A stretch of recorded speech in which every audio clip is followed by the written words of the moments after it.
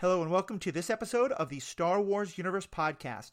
Today we are talking about The Mandalorian, Season 2, Episode 4, with Paul Hoppy and Ashley Coffin and myself, Matthew Fox. We're talking about Moff Gideon's secret plans, how the child will steal all of your snacks, and what happens when an actor who has a lifelong love of Star Wars gets to be in it. All that and more after this commercial break we have no control over.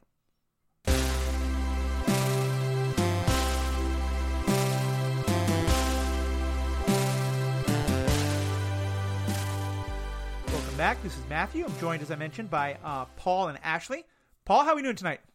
I'm doing good tonight. I've enjoyed this episode. It's been my favorite episode this season. It's actually the only one that I'd say I just unequivocally loved. Okay. And yeah, I'm looking forward to talking about it. Cool. And Ashley, how are you doing tonight? How are you feeling about this episode? Good. Pumped. That was fun. I love an action.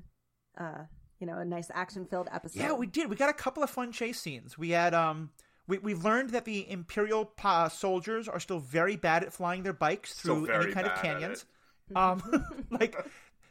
They actually, this one they didn't even crash into the mountains. They crashed into each other, right? I think they hit the edges of the canyon, and that banged them towards each other, and then they hit each other, spun out, and blew up. Okay. Yeah. Yeah, some coordinated flying tactics best would help. At what they do. Yeah. Oh, yeah, they're the best at what they do. Yeah. And we're also finding that it seems like there's pretty much nothing in the universe that can't shoot down a TIE fighter. I just love them so much. Every time the TIE fighters come, I'm like, oh, here we go. It's the noise, the sound their guns make. It's just nostalgic. It is. And nothing and now that they've got all the technology, it looks so good and it sounds so good in my living room.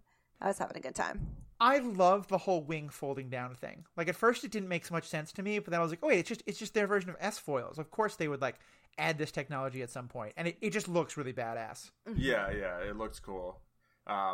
They still can't hit anything. Actually, they can hit less than. I mean, in the original, in A New Hope, they blow up a lot of TIE fighters, right? Right. And there's just always so many. It's always a swarm. Swarm of TIE fighters, and you're like, uh-oh, they're never going to get out of this. And they do. Yeah, no, their aim is directly relevant to the plot. Exactly. It's all over the place.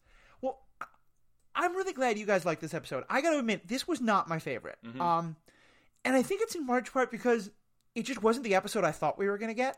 I knew you were going to say that. That's why I asked you ahead of time, because I'd watched it last night, because, it comes out midnight California time, and I was like, do you want any casting spoilers? Yeah. Because I feel like it might have, I wasn't looking, I didn't have the same feeling about what this episode was going to be that you did, and so I feel like I wasn't disappointed by it in that way, and I kind of wanted to share that, kind of brace you for it, but at the same time, I totally always respect, no spoilers, unless people want whatever it is, so, anyway, go ahead, and, I mean, I'll just stop talking. I think for me it's a couple things, and it's not just that we didn't get to see Ahsoka Tano. I was saying that I thought if we got to her, we wouldn't get to her till the very end. Yeah. Although I saw a lot of folks online really looking forward to seeing her this epised. Yeah, entirely. I felt like that was a little optimistic, premature. Honestly, she feels like she's going to be an end of season 2 appearance to me. That's entirely possible. I think it was more though. Honestly, when we started watching this episode, for the first 3 or 4 minutes, I thought maybe we were watching the wrong episode, because we the end of the episode started with Bo-Katan saying, the end of the last episode was him and Bo-Katan saying, okay, well, you helped me with my mission, now I'm going to help you with yours, right? And the fact that this felt like there was no connection to that at all, and I definitely wanted to see some kind of a handoff of what is it you're doing now that is connected to that. Right. And I also just felt like it felt a lot like kind of we learned some important things about. Moff Gideon is up to, but otherwise it felt just kind of a lot of filler, to me. It was not, I enjoyed it. It was enjoyable filler, but I think it was kind of they, after a couple of episodes that were just totally fun adventures, last episode they sunk that plot needle right into my vein. Yeah. And I just wanted another hit, Right. But that's why they're not going to give it to you. Exactly. But they give you the second best thing, because the only thing that would have made that episode okay was the characters they picked. This is suddenly our favorite characters again. We're back with Cara Dune and Grief. And I was like, oh, cool. Yeah. Finally, my friends are back and let's do this. I don't care what we're doing. Let's do it. I missed you guys. I thought it was perfect. But if they didn't have those characters, I would have been very mad. And I thought the busted up ship kind of was their little segue because, that ship was not in space flying shape. Right. I think that's definitely true. And I definitely did enjoy that part. And I think, Paul, I'm glad you didn't spoil it for me. But if I go back and watch this episode, knowing that, I'll probably enjoy it a lot more. Yeah. I just would have wanted 30 seconds of him and Bo-Katan talking and saying cool, I'll meet you, in a couple weeks on this planet. Just some way that some kind of a connection between that episode and this one, because this just felt totally disconnected from everything we learned last episode. I think something about The Mandalorian is, by and large, the episodes tend to be fairly self-contained. A lot of them through both seasons. Yeah. And one thing that I feel they're doing is there is an overarching plot, right? But I feel like it really only tends to hit a handful of episodes in a season. That's my read. I mean, that was the first season, and that's my feeling this season. And what they do is they try and work through a number of kind of universe-related things, right? At the same time. Here, the whole thing in the base, and we find out about Gideon's plans a little bit, but it's really kind of just a hint at that. Most of what happens is, it's a pit stop. His ship wasn't space-worthy, right? We're not getting a bunch of the overplot, but it's just, it was very clear to me, also the episode title, The Siege. It's well, that's not what you call the episode where he meets Ahsoka, Sure. And also just going in, I was just they're probably not going to do that quickly, but I hear you, I mean, I'll be watching shows sometimes and I'm I just want the main plot. It's why is this season 13 episodes when it could be 6 and it could be a tight 6, right? Telling one story, or 9, or I think the points you both are making about what works about this episode are definitely true. And like I said, I think I'm fine not getting Ahsoka. I'm fine that it wasn't a big plot episode. I just wanted a little bit of connection to it. Yeah. And I think the other part of it for me also is, because you're right, Paul. You're right, both of you. A lot of times in the last season, we'd have a big plot thing and then more non-plot things. But often, if the big plot thing affected Mando in some way, we'd at least see a couple of just 10-second moments of him clearly kind of being shook by what happened or thinking about what happened. Right. In the last episode, he learned that everything he has been taught about the Mandalorians and the way, and everything he's kind of dedicated his life to, might well be wrong. Or at least might not be what all Mandalorians believe. Right. And I saw absolutely none of that this episode. I was going to say, I saw one moment of it that might be headcanoning it, but I felt like it was there, where the child is eating something. They're both eating soup at some point, right? Is that a thing? Right. I love this scene. And he's drinking it through his mask underneath it, and the child's looking at him. And I felt like what they were trying to convey there was Mando kind of thinking about, do I really need to keep my helmet on while I'm, hanging out with, my kid? Interesting. Okay. So, even if, and there wasn't, I can't really say, what made me feel that. Was it just kind of thinking that myself because of what had happened in the previous episode, or what? But I'd also already been thinking, this is such a weird way to eat food, right? Yes, so it's now that thought, that kind of doubt is in his mind a little bit, I felt it, and I thought about it while watching that scene. But aside from that, I totally agree. Have we ever seen him eat like that before, or drink like that? No, he actually says in the first season, because when they're on the Seven Samurai planet, someone wants to, the woman who's falling for him wants to eat with him, and he says that he eats in private. Right. So I think takes his helmet off and eats, and then puts it back on and sees people.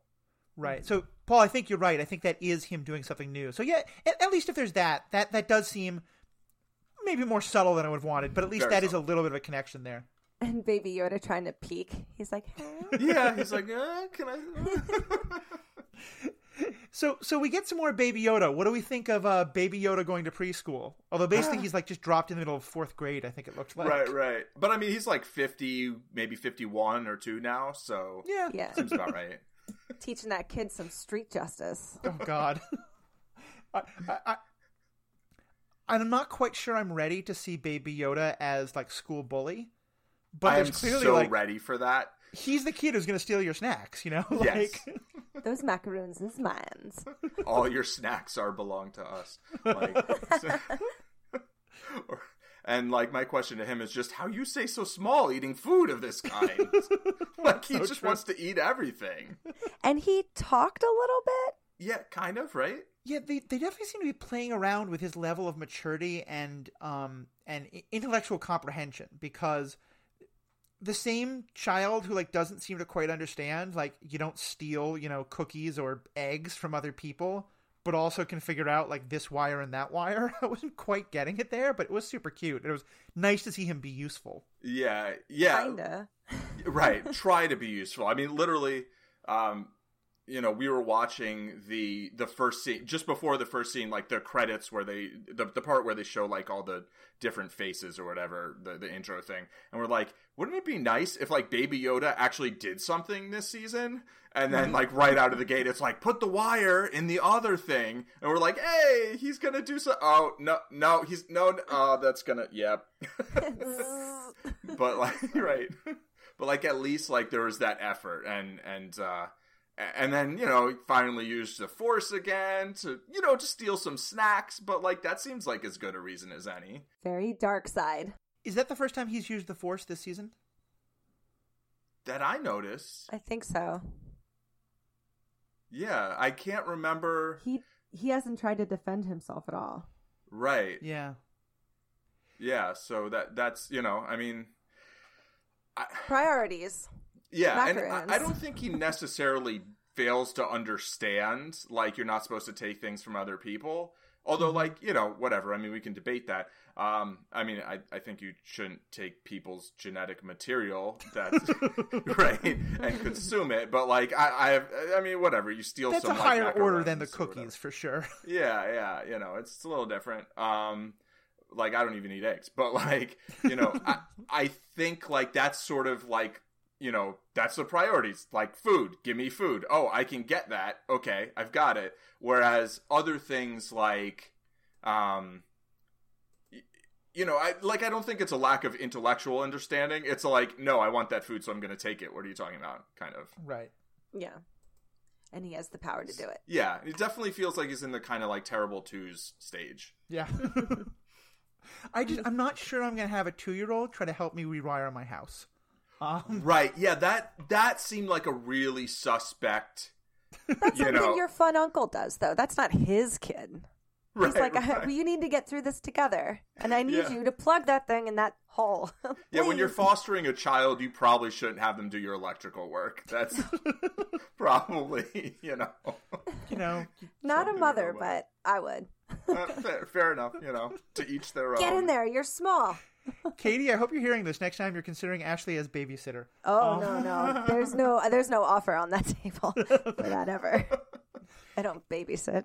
Am I right that we're having the child not come along on as many missions this season? It feels like they're finding more reasons to leave the child back when they're going on things. And I'm wondering if in part because like the child's powers had been so high last season that maybe they're trying to not have him there because his Force powers can just fix almost anything. Very possible. They don't have him use it that much, though, either. Right. But, like, in the previous season, he used it some, Like, yeah. When things got, like, really dire, it was like, oh, yeah, let me just use the Force to, like, get us out of this situation. And it does feel like there's a deliberate effort. I mean, I remember I said in the first episode that I felt like it was maybe they were trying to, especially establish, Mando again, and kind of let the child kind of have a little bit of a back seat. I still think that's kind of true, but it also just feels like it wasn't just that one episode. Like, it feels like that's maybe somewhat of a conscious choice this season. I mean, maybe it's budget, who knows? Like, it's probably expensive using the Force. Like, and you don't want to overdo it. Right. I mean, it's like magical. There would be a lot more Hulk in earlier MCU movies if it wasn't so expensive to do Hulk stuff. Yeah. Because you would think that the space, the snow spiders or whatever would have been a reason That was a pretty Yes. dire situation. Yeah, that was like For sure. that episode was frustrating to me there because I was like, really? Come on, Baby Yoda! Like, you got everybody into this mess. You've got the power to fix it. Do it. Like, what are you raise doing? the ship out. Raise the ship out of the hole. Exactly. Just fly. Yeah. Like, And it's weird because I think, Paul, this may have been a point you made when we were talking about season 1, but I know that one thing I've enjoyed about this season is that the show itself is that we have a world where it's not about the Jedi, you know, where the decisions are not just made by these magic sorcerer laser sword wielding people, but it's more kind of like the people in the trenches who have to deal with things that the Jedi can't take care of. And so for that reason, like, I like the fact that we're not having the Force be Deus Ex Machina to fix every problem. But it just seems like an interesting story choice, and I think the reasons we're talking about are probably correct. yeah. I mean, I do like that it's not so Force-centric, but it's like, once you get Baby Yoda, like, you can't go back, you know? Yeah. It's like, so it's a little bit of that, like, too powerful hero syndrome, and that's mitigated by the fact that he is a child, you know, Right. the child, but, like, at the same time, it's like, those powers are strong. And so once you really, like, put that front and center in the plot, for whatever you know, I think it makes writing, it presents certain writing challenges, probably. Yeah, that makes a lot of sense. So what do we think of Moff Gideon's plans? Now Are that we they know, making Snokes? that was so Nathaniel Muzzy wrote in on the Facebook chat, in the Stranded Panda chat. Yeah. That's what he was suggesting. I think I've seen a lot of discussion about, is what they're doing going to lead to Snoke, or is it even what they're going to do leading to the rebirth of Palpatine? I don't think it's that. Or both, right? Like, Yeah. is Right. this the sort of beta thing, and then they end up getting a full Palpatine? Like, Yeah, Snoke was like, they're like, oh, an accident. We have 10 of them. What are we going to do? right? Yeah. They're like, ugh, have him teach Kylo Ren.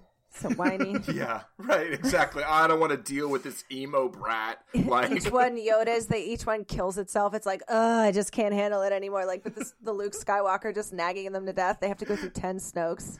I like the idea handle that there's like 10, 20 different Snokes, and it's like they all like are the same, but they're not the same, and Yeah. they're basically just the you know, Palpatine puppets or whatever. And like Ben doesn't know, or Kylo. Or It's like whatever. multiplicity in space. Exactly. I like that we're learning more, and if we're going in just a cloning direction, I think I'm going to be happier with it. I have always hated the whole idea that the Jedi, the use of Force is a genetic thing, and that it has nothing to do with like your will or who you are or Yeah. anything beyond just like, you know, are you part of one of the pure blood families or whatever it is. Right. And not to mention, like, I just despise the whole idea of midichlorians. Right. So They did a lot of dancing around the M word. Or I mean, they said it one time. Like, they said he has M the highest level or M something. count we've ever seen. Yeah. But it's like they didn't say the word. They didn't say Not the going word. to say it. You can't Right. make Don't say the word. But it seems that that's where they're going. I think if the idea Yeah. is that maybe they can like inject that into a clone DNA, okay, I can sort of go with that. I really don't want this to be that like Moff Gideon can take shots of the Force, you know, Oh, right. and because I just feel like that would really cheapen the Force if there's, because honestly, if that's true, then why weren't people doing that all the time in the New Republic? You know, why weren't the Sith doing that thousands of years ago? Right. Yeah. Well, I mean, maybe it's new technology, right? But I agree with you that I find it kind of distasteful. Mm-hmm. But, you know, Yeah. I mean, it would be very kind of the boys-ish, I guess, in some That's ways. exactly what I was thinking. Or like Captain America-ish, or, you know, I mean, these things. But yeah, like very, very specifically like the boys, which I have some parallels between this episode and I guess season 2, episode 3 of the boys. But I don't know if we're there yet. Yeah, sure. You Maybe can go we into should it a talk little bit. about workplace safety first. Oh. Since we're on that, why don't you drop that? Then we can talk about how badly the Empire needs an OSHA. Right. So I rage quit The Boys season 2 during episode 3. Like, just a particular thing happened, and I won't say my exact words, but I just left the room. I was like, I'm not watching this show anymore. Quick spoiler warning: if you haven't watched The Boys season 2, probably skip ahead a couple minutes. Yeah, I mean, so maybe I won't actually talk about. I guess I will. Like, so I'm intrigued. You have to tell me now. So there were a bunch of things, right? I mean, and there's some parallels between this show and that show. And one thing I really didn't like. There wasn't a lot in that show that I actually really enjoyed in season 2. I'd liked season 1, but season 2 just wasn't really doing much for me.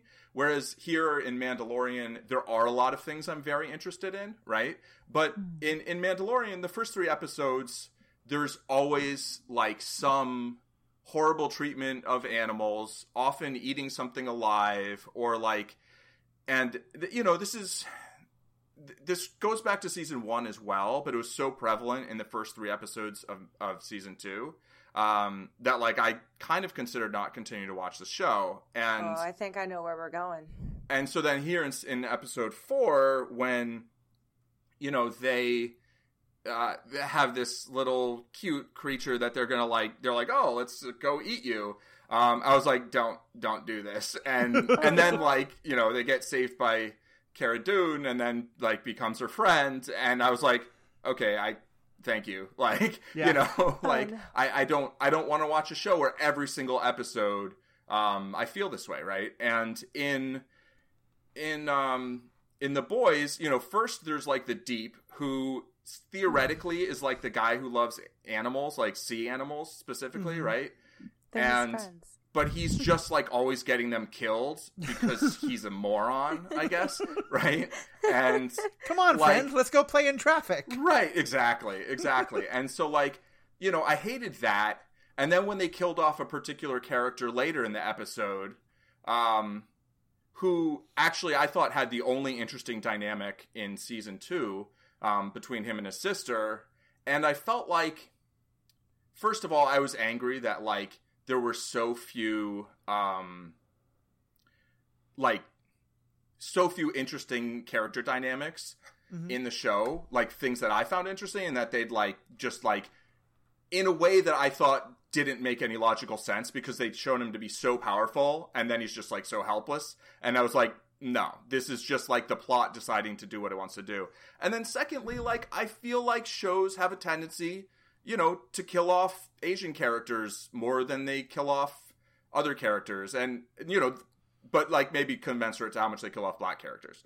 But, and in season, and when we did our season 1 of Mandalorian recap, I kind of alluded to it when, you know, when Ming-Na Wen was just like thrown away, basically like wasted as far as I'm concerned in episode 5 of season 1.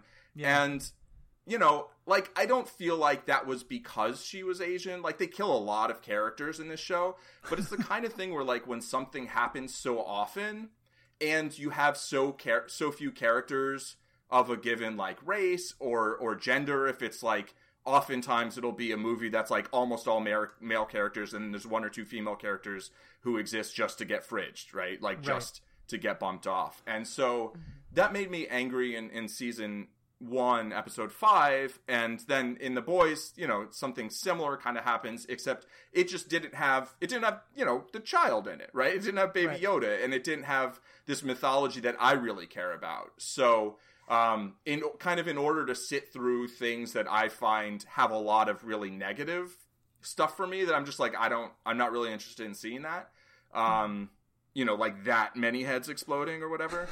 Like, I need there to be stuff that I'm really into. And so Mandalorian delivers a lot of stuff I'm really into. So it's more of a balance where it's like, there are things where I'm like, like this scene, you know, I'm not going to like rewatch this particular scene or whatever.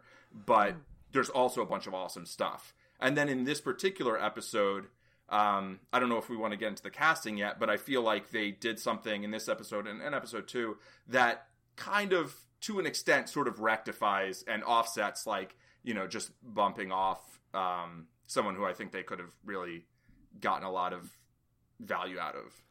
Yeah, I think that's true. And I do think, actually, my sense is that Ming-Na Wen's character is going to return at some point this season. Seems very possible, although, never mind. But you're right, and we'll get more into the casting itself in a little bit.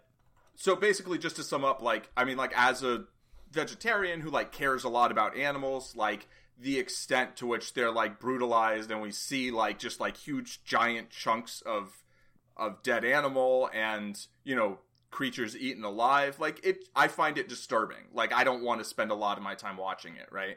Like Jon Favreau made this movie called Chef that I really enjoyed, but like, you know, 5 to 10 minutes of the movie I was like, tell me when this scene's over, you know? Like fair. physically. Do you like the Lord of the Rings? Like from Lord of the Rings? Do you like the Lord of the Rings movies? I do. I mean, they definitely have some issues. So, like, The Return of the King, like, that's even hard for me to watch. No, that scene. Yeah. And it's so frustrating because it's, like, such a beautifully poignant scene. And I'm just like, can we cut to something else? Like, the only reason it bothers me a little less there is because the point is that guy is disgusting. And that, like, he cares so little for like, his own son. You know, right. and so it's kind of, to me, it's almost like evocative of sort of like how he thinks about living beings, even though it's like very unpleasant for me to watch. Yeah. Huh. But I know exactly what scene you're talking about. And I can definitely understand where you're coming from there. And I definitely see the connection with this episode. I think there was, earlier today, I knew that you had watched the episode, and I wanted to be able to know who's going to be on this podcast tonight. And I tried to reach out to you, and it's kind of basically was saying, like, don't spoil it for me, but are enough animals killed in this that you're not going to be joining us on the podcast tonight? And I was like, I would like to be on the podcast tonight. Yeah.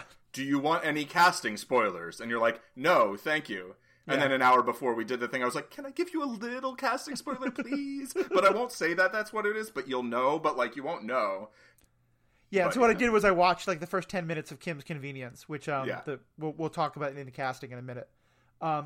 Ashley, what up for you? What else about this episode did you really like, or any things that you didn't like as much? You know, I liked, trying to think.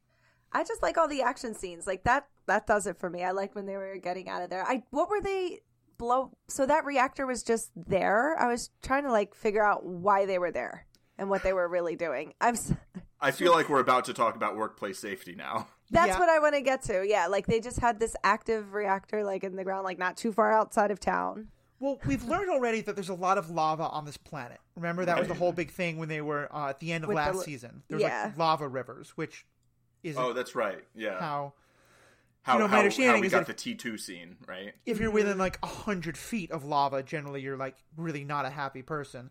But fair enough. But yeah, apparently in the Star Wars universe, there's a rule that if you build something near lava, there has to be a button that if you press the button, the lava will come and destroy your place. Gotta have that button. It happened in Mustafar. It happened here. I feel like that's just a Star Wars thing in general. Everything from the Empire has just one button or one thing that can completely take it all down. Right. There's no like real railings around staircases or around like, you know, big dark pits. There's no like. Right. It's like, but that button at least is on this like pedestal kind of thing with no rail. And, like, these things are definitely not OSHA compliant. Yeah. At least we've not yet seen death or decapitation by door this season. Because, like, I remember being a really little kid, and, like, I had this, like, nightmare that, like, you know, the elevator door was going to hit me, and I was just going to be instant death. And there was one time when I put out my hand to stop the elevator, and it stopped. And I was like, I am the king. I am the strongest person ever. And my father was like, what, are you kidding? Of course they're not going to build a door in that way that would kill someone by accident.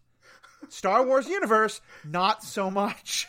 Exactly. That's one of the main defense systems. Someone's chasing you, wait till they're at the doorway, boom, shut the door. It's perfect. Decapitation. Yeah, it's a thing. All right, I'm trying to think of anything else from this episode I want to touch on. I did think the little weasel thing was adorably cute. I'm glad that it both did not get eaten and also that it became Cara Dune's friend. That was kind of fun. I loved Mando's shootout with the TIE fighter. That was just beautifully done. Yeah. When they were just spinning around, doing his Han Solo moment. And then the child spit up all over himself. I know. It was so gross. I also thought it was interesting that with 2 of the TIE fighters that get destroyed, you get a moment of seeing the pilot like panicking as they're about to die. Yeah, that's different, right? Mm-hmm. Yeah, we almost never saw that. And I wonder if that's because we're supposed to like kind of enjoy, like, yeah, they're going to get it, bad Empire guys. Or if we're supposed to sort of have a moment of like, oh yeah, it's real people who are getting killed on that side too. I think it's more the first, but what was your kind of take on it from both of you? I thought they just wanted to show us the cool helmets. Yeah. Those helmets are badass. I felt like this episode felt like a lot like A New Hope. Yeah. Where, I mean, you're breaking into an Imperial installation. You're escaping from an Imperial installation. You've got kind of deliberately cheesy dialogue at points, I think, where I think they maybe even used audio from before. They right? did at one point when the stormtroopers were like saying like, check on something or whatever. I'm almost positive that a couple seconds of it were exactly taken from A New Hope stormtroopers speaking to each other. Yeah, I hope they did that. Yeah, me too, kind of. I mean, I feel like it was very deliberate, right? Because then, you also have like a lot of joy expressed at killing a lot of stormtroopers, which isn't throughout all of Star Wars stuff, but it was a very big thing. Like when they're flying away from the Death Star and there's a couple TIE fighters chasing them and they blow them up and they're like, woohoo! It's like there's a lot of like cheering, at all this death. And, I mean, granted, like they've just escaped death themselves, so they're excited, which makes sense. Yeah. But it just had it felt very similar in that way. Yeah. And then also the thing at the end, I mean, there's the TIE fighter similarity, right? But there's also like, Mando shows up at the last moment, flying out of nowhere, and, blast the TIE fighters out of the sky, and then they're able to, successfully do what they're planning to do, which was not die. So it felt like it had this very A New Hope energy to me. And we had like, the Arachnophobia episode or Aliens episode, the Tremors episode. There was a 7 Samurai episode. I feel like this was the New Hope episode. We have to keep track of this. Right, exactly. We should make a list of what film it was. That's what we should name the episodes. Yeah, that definitely tracks. I mean, even down to that gun that Greef was in looks an awful lot like the swivel guns on the bottom and top of the Millennium Falcon that they used to shoot TIE fighters when they were getting away from the Death Star. Yeah, for sure. And I think he directed the episode, right? Carl Weathers? Oh, I think that's right. I think so. Go. Oh, nice.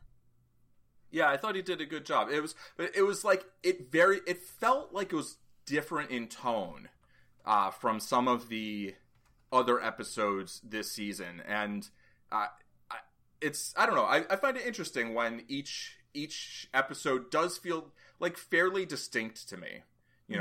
Like each one is very much its own thing, and then they are tied together by an overarching plot and by 2 characters who are in every episode, but there's a distinction, not just in whatever's going on in the plot, but also I feel like in tone. Yeah. Well, it's like with Bryce Dallas Howard did the last one, right? I believe the that's last episode. Yeah. I looked it up. Carl Weathers did direct this one. That's correct too. And the last one felt like more of modern. The music was more, modern-y. And this one actually did feel more like an 80s, Star Wars movie. Right. Mm-hmm. I think it's fair. And I like that. I like the dynamic. Yeah, I'd like to. I wish I'd taken the time to see whether there are like any interviews with Carl Weathers about sort of his history with Star Wars and how he went about getting this role, but then actually directing this episode, stuff like that. I think it's pretty interesting when people who really love a particular world, a particular universe, then get to create content within it. I think it shows, there's like, sometimes it can be a bit much, and this episode to me felt like it could have felt a little bit much, but it felt like what I wanted to watch right now. It definitely doesn't have so much of the kind of like darkness and weight that a lot of the other episodes have had. Yeah. And it's just, I don't know, life's stressful, man. Have you watched The Gallery yet, either of you? No. No, what is that? It's everything that you're asking for.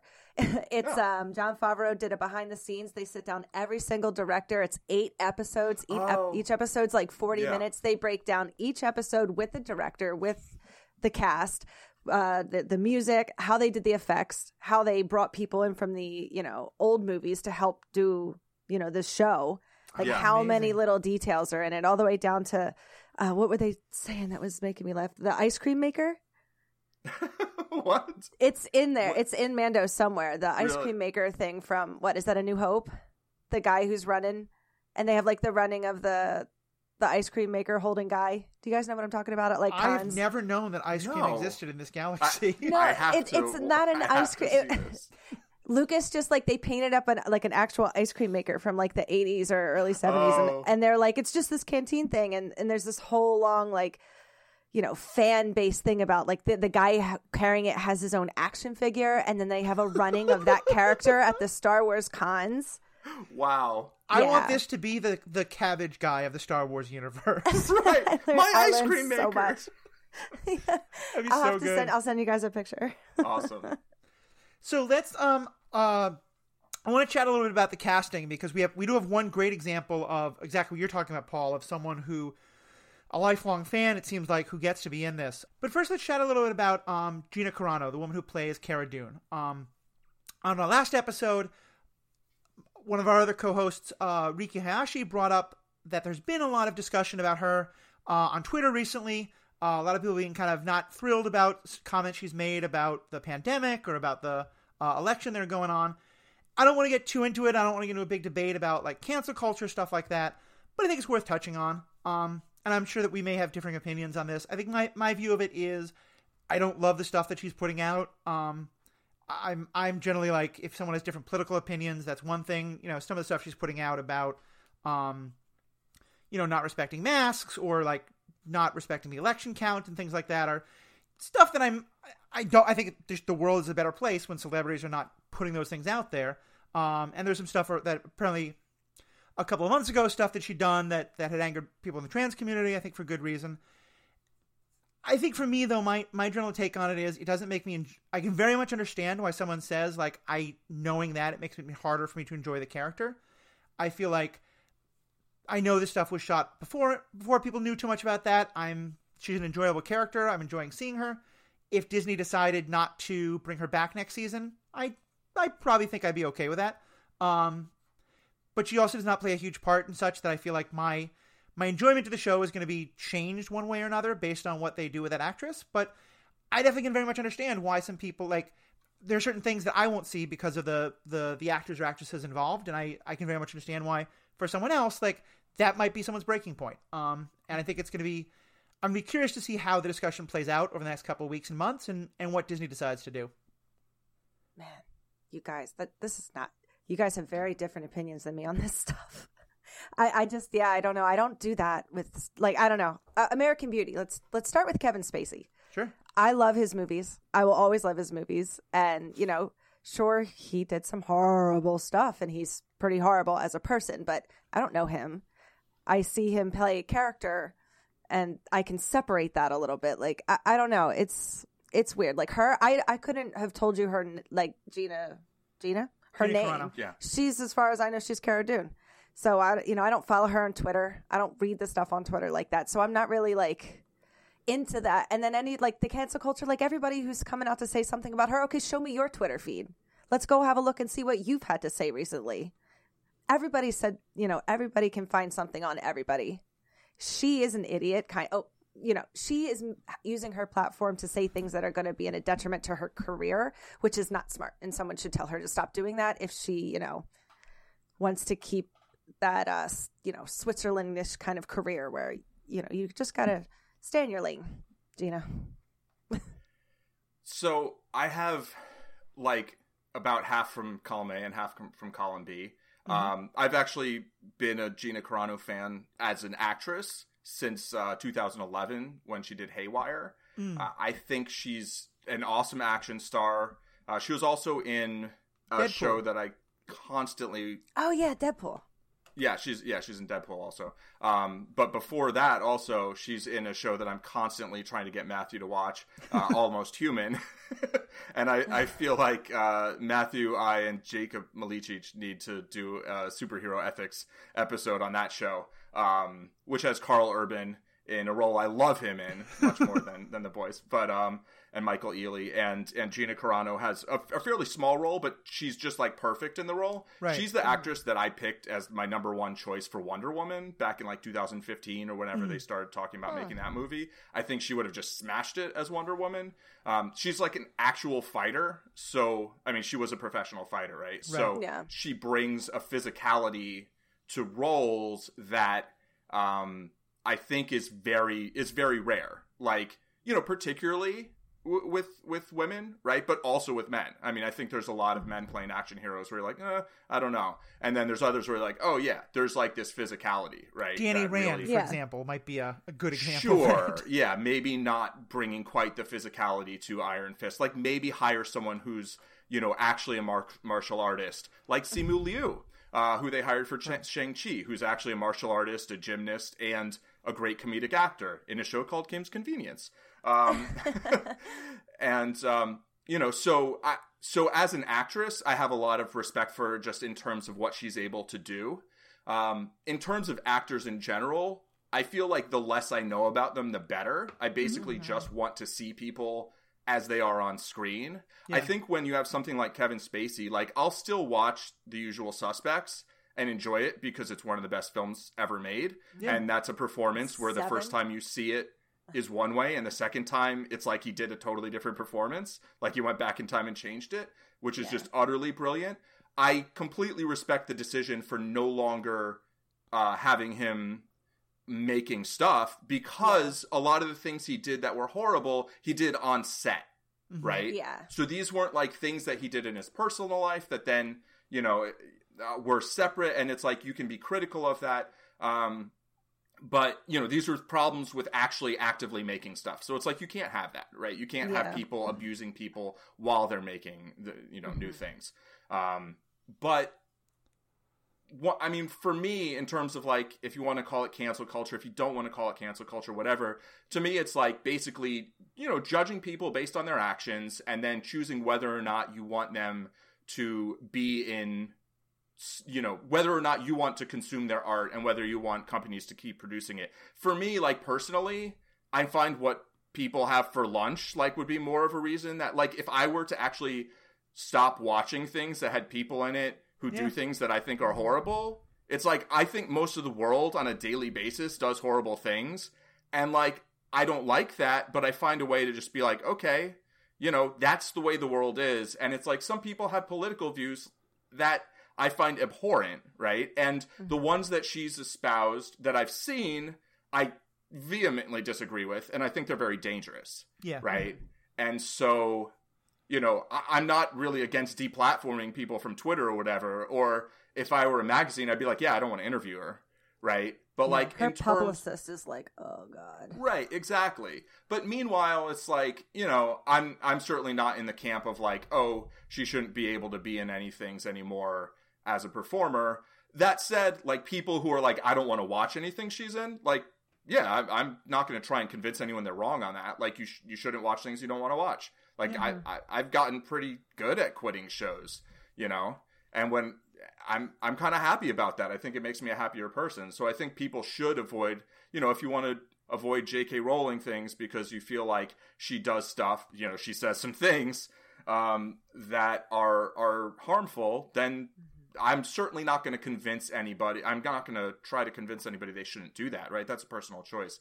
But in terms of whether people should or shouldn't keep making things, to me, kind of the line is like, is a lot of their damage coming through their platform or through the art they're creating? Like, are they creating stuff that's like hateful? Or are they like off in their personal life doing some things that we think are bad, but like when it comes to business, they're basically professional and there aren't direct issues with that? And then I think like, yeah, you know, you should probably, I'm not really a huge fan of like all of these movements to cancel everything. Yeah. Aside from like canceling school and stuff so people don't die. Yeah. And I think I am, like, Ashley, I think I'm closer to you than you think, because I'm like you, and I think this is something both of you said. I can still enjoy I still think Kevin Spacey was a fantastic actor, and I still think J.K. Rowling was a great writer. My thing is that I don't want to put any more money in either one of their pockets. And so I hear you. if Usual Suspects is on Netflix, I'm going to happily watch that. And okay, maybe we can trace that he gets like a quarter of a penny from every time on residuals. I have no idea how that works. He probably doesn't, but yeah. But, you know, if someone was crazy enough to put him in a new movie, I probably wouldn't watch it. If J.K. Rowling's put something out, I'm probably going to look for a bootleg copy. I'm not going to try and buy it. Yeah. And I think with something like this, like, I do think that, you know, putting out tweets is nowhere near like what, you know, Bill Cosby or Kevin Spacey did in terms of like actual physically harming people. But I think also, Paul, what you said, like, to me, if this was, we found some tweets that said, like, you know, she had voted for Mitt Romney and Bob Dole, or, you know, whatever it was, I have no interest in that. Like, you know, I don't think like just a person's political affiliations should be any a part of this conversation.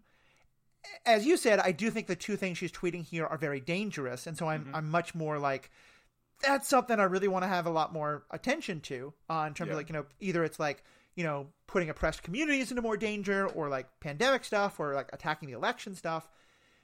And I think the one place where I would maybe be a little bit more on the cancel side is that I do think, because you're right, I feel like what someone, you know, who they write a check to, for example, or who they vote for, I'm probably a lot less likely to care about.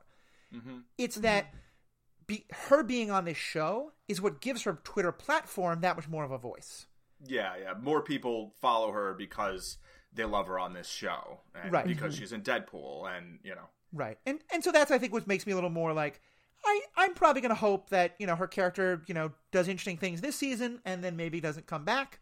But, you know, of all the issues in Hollywood, I can say it's also probably lower on my list. But I think, as all of us are saying, like, we all have different issues that we would care about. You know, Paul, you're talking about how the meat eating thing, like, for me, you know, what she's doing about the pandemic stuff and the trans stuff, like, and the election, that's really important. I can get for someone else, it might be, like you brought up Gal Gadot. There's some folks who will never watch Wonder Woman because of what they perceive as Gal Gadot's, like, you know, very pro-Israel, anti-Palestine stances. Yep. Didn't know it. See, I love Gal Gadot as Wonder Woman. I didn't know anything about that. Yeah. I've been super impressed by her. As I was like, really, you're going to hire this skinny model? And I'm like, oh, she was actually really good. Yeah. I still think Rita Carano would have crushed it, but, like, you know. They found, they're like, oh, there she is. Yep. Yeah. Wonder Woman. And here's also the interesting part is, when Gina Carano first came out as, or first was on the show, there was so much internet hate about it from the exact opposite side of people saying, like, ugh, why do we have this, like, uber muscular woman in Star Wars? Why do we have to be told that, like, there's so much anger that a woman had beaten up the Mandalorian? It was like, oh my God, really? They're forcing social justice on us. It's like, no. Wow. And it's just so nice to see, like, thicker girls in these powerful roles. You don't ever see it. Like, I'm like, yeah, I could do it. I'm out there. Yeah. You know, not that like, she could kick definitely my more ass, muscular but yeah, than it's Pedro Pascal. Yeah. Yeah. And it's just nice to see it. Like, you know, that's not a size 0 waist, you know, bouncing around like pew, pew. No, she's taking names. Yeah. Yeah. And I mean, every character and every plot choice is going to bring, you know, certain things that some people, you know, a lot of things are going to bring positives and negatives. Right. So, yeah. So I think that's, like, you know, we've talked about different positions, but all kind of the same general area. Let's now talk about the really positive casting stuff we want to discuss. And Paul, this was one you brought to our attention. You want to take this one away? Yeah. So when I was watching episode 2, the one with, you know, the spiders. Right. And the traffic cops. And the traffic cops. So the traffic cops show up, which wasn't something I was particularly fond of in the story. But I was looking at them and I was like, who is this pilot? Like, he has this old school Star Wars aura to him. And I was like, I feel like I should know him. And I think I even asked after that, I was like, do you know who the pilots are? Like, they like looked like really familiar. Like, I felt like this was like someone from an old Star Wars episode who'd come back and gotten like this little role, right? And I was kind of intrigued by that, but not enough. And episode 2 was my least favorite episode of this season so far. And I didn't think much of it. So 2 weeks later, now, I'm watching episode 4, and I'm like, Appa! Like, it's Paul Sun-Hyung Lee who plays Mr. Kim on Kim's Convenience, a very popular, kind of groundbreaking Canadian TV show, like a sitcom, basically, right? But not like a super cheesy sitcom, like kind of a modern sitcom. And he plays the X-Wing pilot who's interviewing Grief, right, at the end, and then Cara Dune, and then he goes. I mean, they gave him one of the worst, maybe the worst line in the episode, which was not a good way to make a connection with someone. Right. It was like, are you, it says here, from Alderaan. And she's like, yeah, I'm from Alderaan. He's like, did you lose anyone? It's like, that's like, he wouldn't ask that, right? Like, did you know anybody on Alderaan, the planet you were from? It's like, so that was frustrating to me. But I mean, he's a national treasure, in my opinion, like a Canadian national treasure. I thought he was negging her a little bit to try to get her to join the team. He was like, oh, you're from Alderaan? Did anybody, live? Oh. No. Well, here's my maybe my card. Maybe. In case you want to do something about it, girl. That's how I took it. That's funny. I didn't have that read at all. My read is definitely very biased by having watched the 4 seasons of Kim's Convenience like 3 times already in the last like 4 months. So like, it's the show that I just like put on like when I go to sleep, and I watched it all before that, and like I just love the show, and I think he's received multiple awards for that role. Plus, before he played the role in the play, and I feel like he's such a, I don't know, he felt like very sincere to me. Yeah. This character actually seemed much more like him in a lot of ways, from like what I've seen in interviews than the character on the show, right? Who I think he modeled that character a little bit more kind of off of his dad, right? And I mean, it's also a character written by, the show creator, Ince Choi. But so I was like, I need to look this up, and I looked it up, and someone was like, oh, in season 2, in episode 2, someone was like, I almost thought I saw Appa in Mandalorian, and so Paul like quotes it, and he's like, that was me. And it turns out like he's been this like massive Star Wars fan since he was 5, basically, right? Like Matthew and myself, he, his family, his dad took him to the theater when he was 5, and they saw the original Star Wars movie. He's a little older than we are. We saw Return of the Jedi, right? Yeah. But it was like this formative like show for him, and he's this big cosplayer, and he has like 7 different outfits, basically, right? Yeah. And good.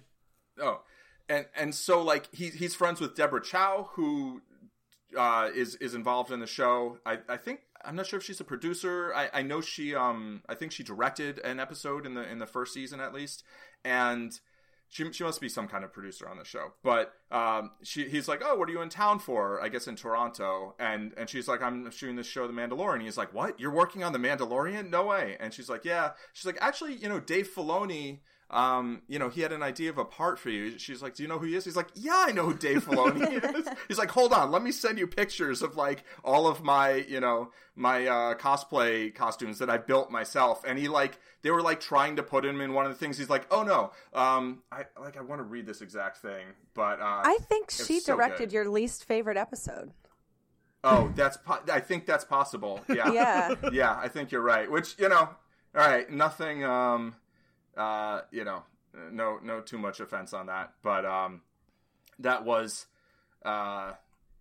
But he said like he cried during the costume fitting, like, and they bring out this helmet, and he's like is this Biggs Darklighter's helmet? And they're like, yeah, how do you know? He's like, because I'm a nerd. Like, he's like, yeah. And he's like, is this the real helmet? They're like, yeah. He's like, oh my God.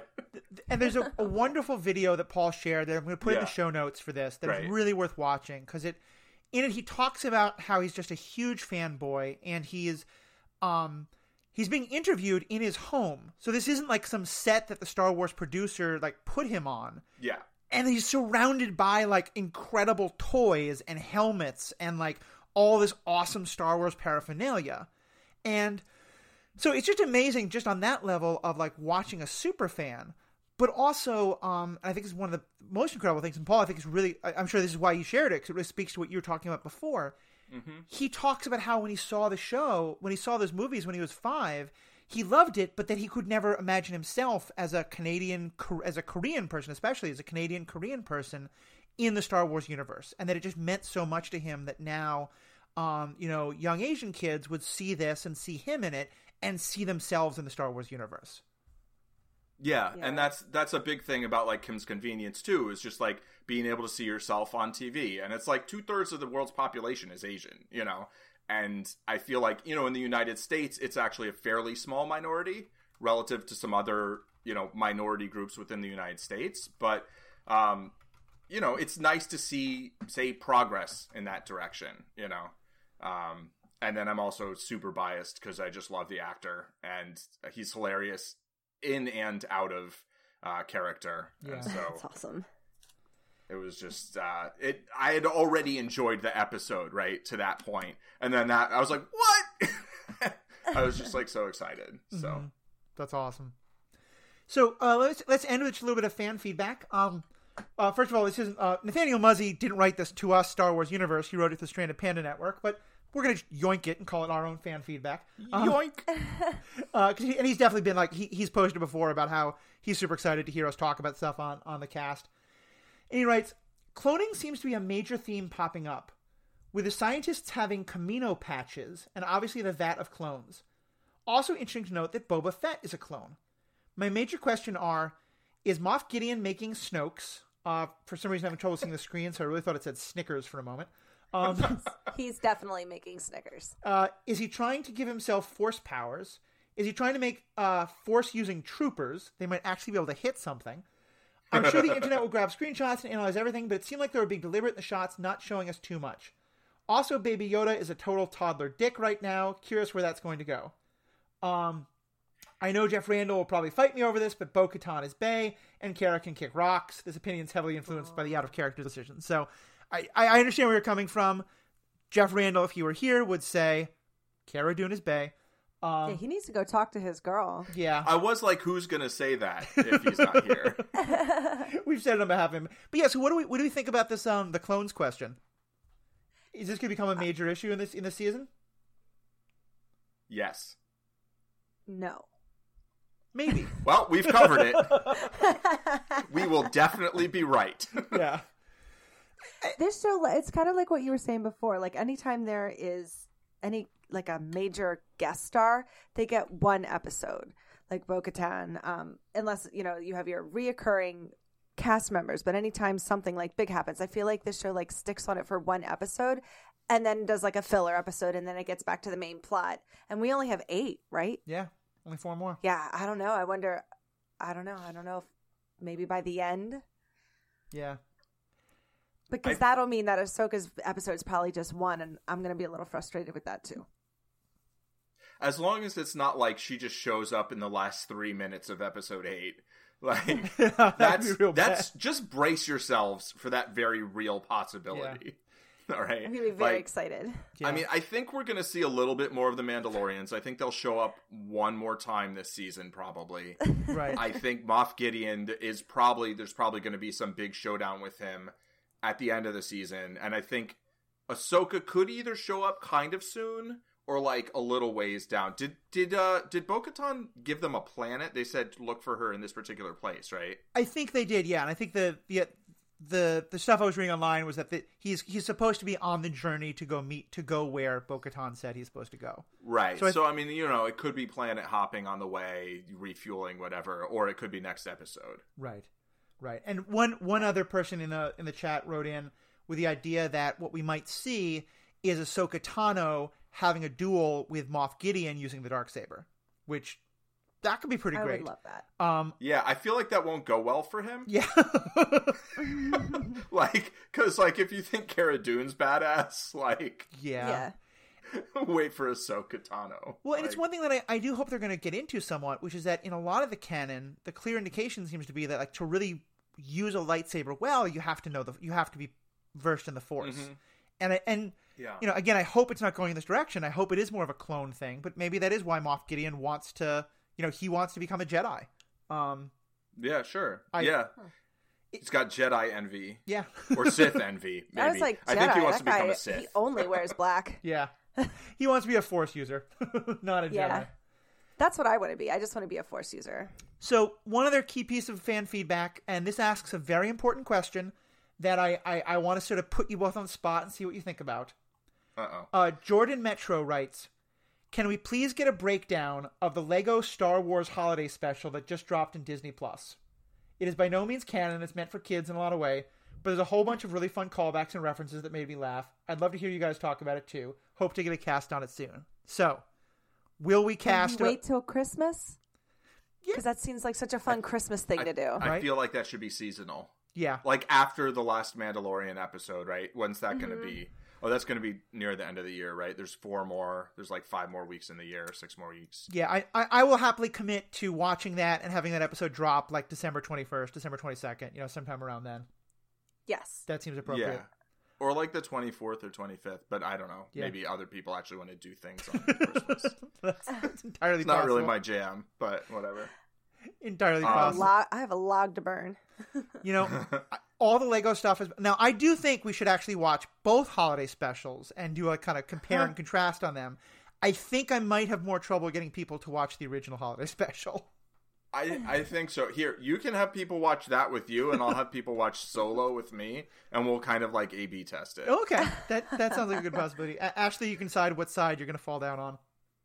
I'm going to go Christmas special. Yes. Yeah. The old I don't Christmas need to see special. Solo again. I'm cool. To be clear, the old Christmas special. I'll watch, old and new. Yep. I think even back then they called it a holiday special, not a Christmas special. They did. But it's in a Weird Al video. Well, and it should be remembered that Mark Hamill himself said that he referenced how incredibly bad it was when saying that the only thing he's seen worse was the Trump at the presidential debate. So he's such a treasure. Even the actors are not claiming it's the best, but it holds a special place in my heart. So yes, we will have a lot of holiday specialing, but I'm super excited for the Lego thing. I think Lego Batman is one of the best Batmans I've seen. Frankly, I think Will Arnett is fantastic. It's a total parody, but it's brilliant. He's also a Canadian national treasure. Yes. Yes. Also true. All right. Any other last things about this episode before we wrap up? I have a question. Shoot. Are we supposed to think that one of Mando's friends put a tracking device on his ship? One of the mechanics, I think. It was the mechanics? Okay, Yeah. I thought he was just like someone on the inside. I was like, uh-oh. No friends. Yeah. I was worried for a second. I didn't. I was like, uh-oh. Because it wouldn't have been Cara Dune. No, and I don't think it was Grief. I think it was one of the... And there was like a little bit of a weird side-eye at the beginning when Mando showed up. I was like, oh, they definitely are having some thoughts. Yeah. You know? And yeah, I think one of them was the one who planted the homing beacon. Okay. I missed the Which side-eye. also, so A New Hope. Yes. Yep. We let them get away. This had better Exactly. work. This had better work. You're right. It's so New Hope. funny. I also liked seeing Moff Gideon on basically a Star Destroyer. And I think this... Yeah, they brought out the Oh, big yeah. ship. Yeah. I think this goes to what you were talking about before, Ashley, about the voices that we heard, or maybe even Paul.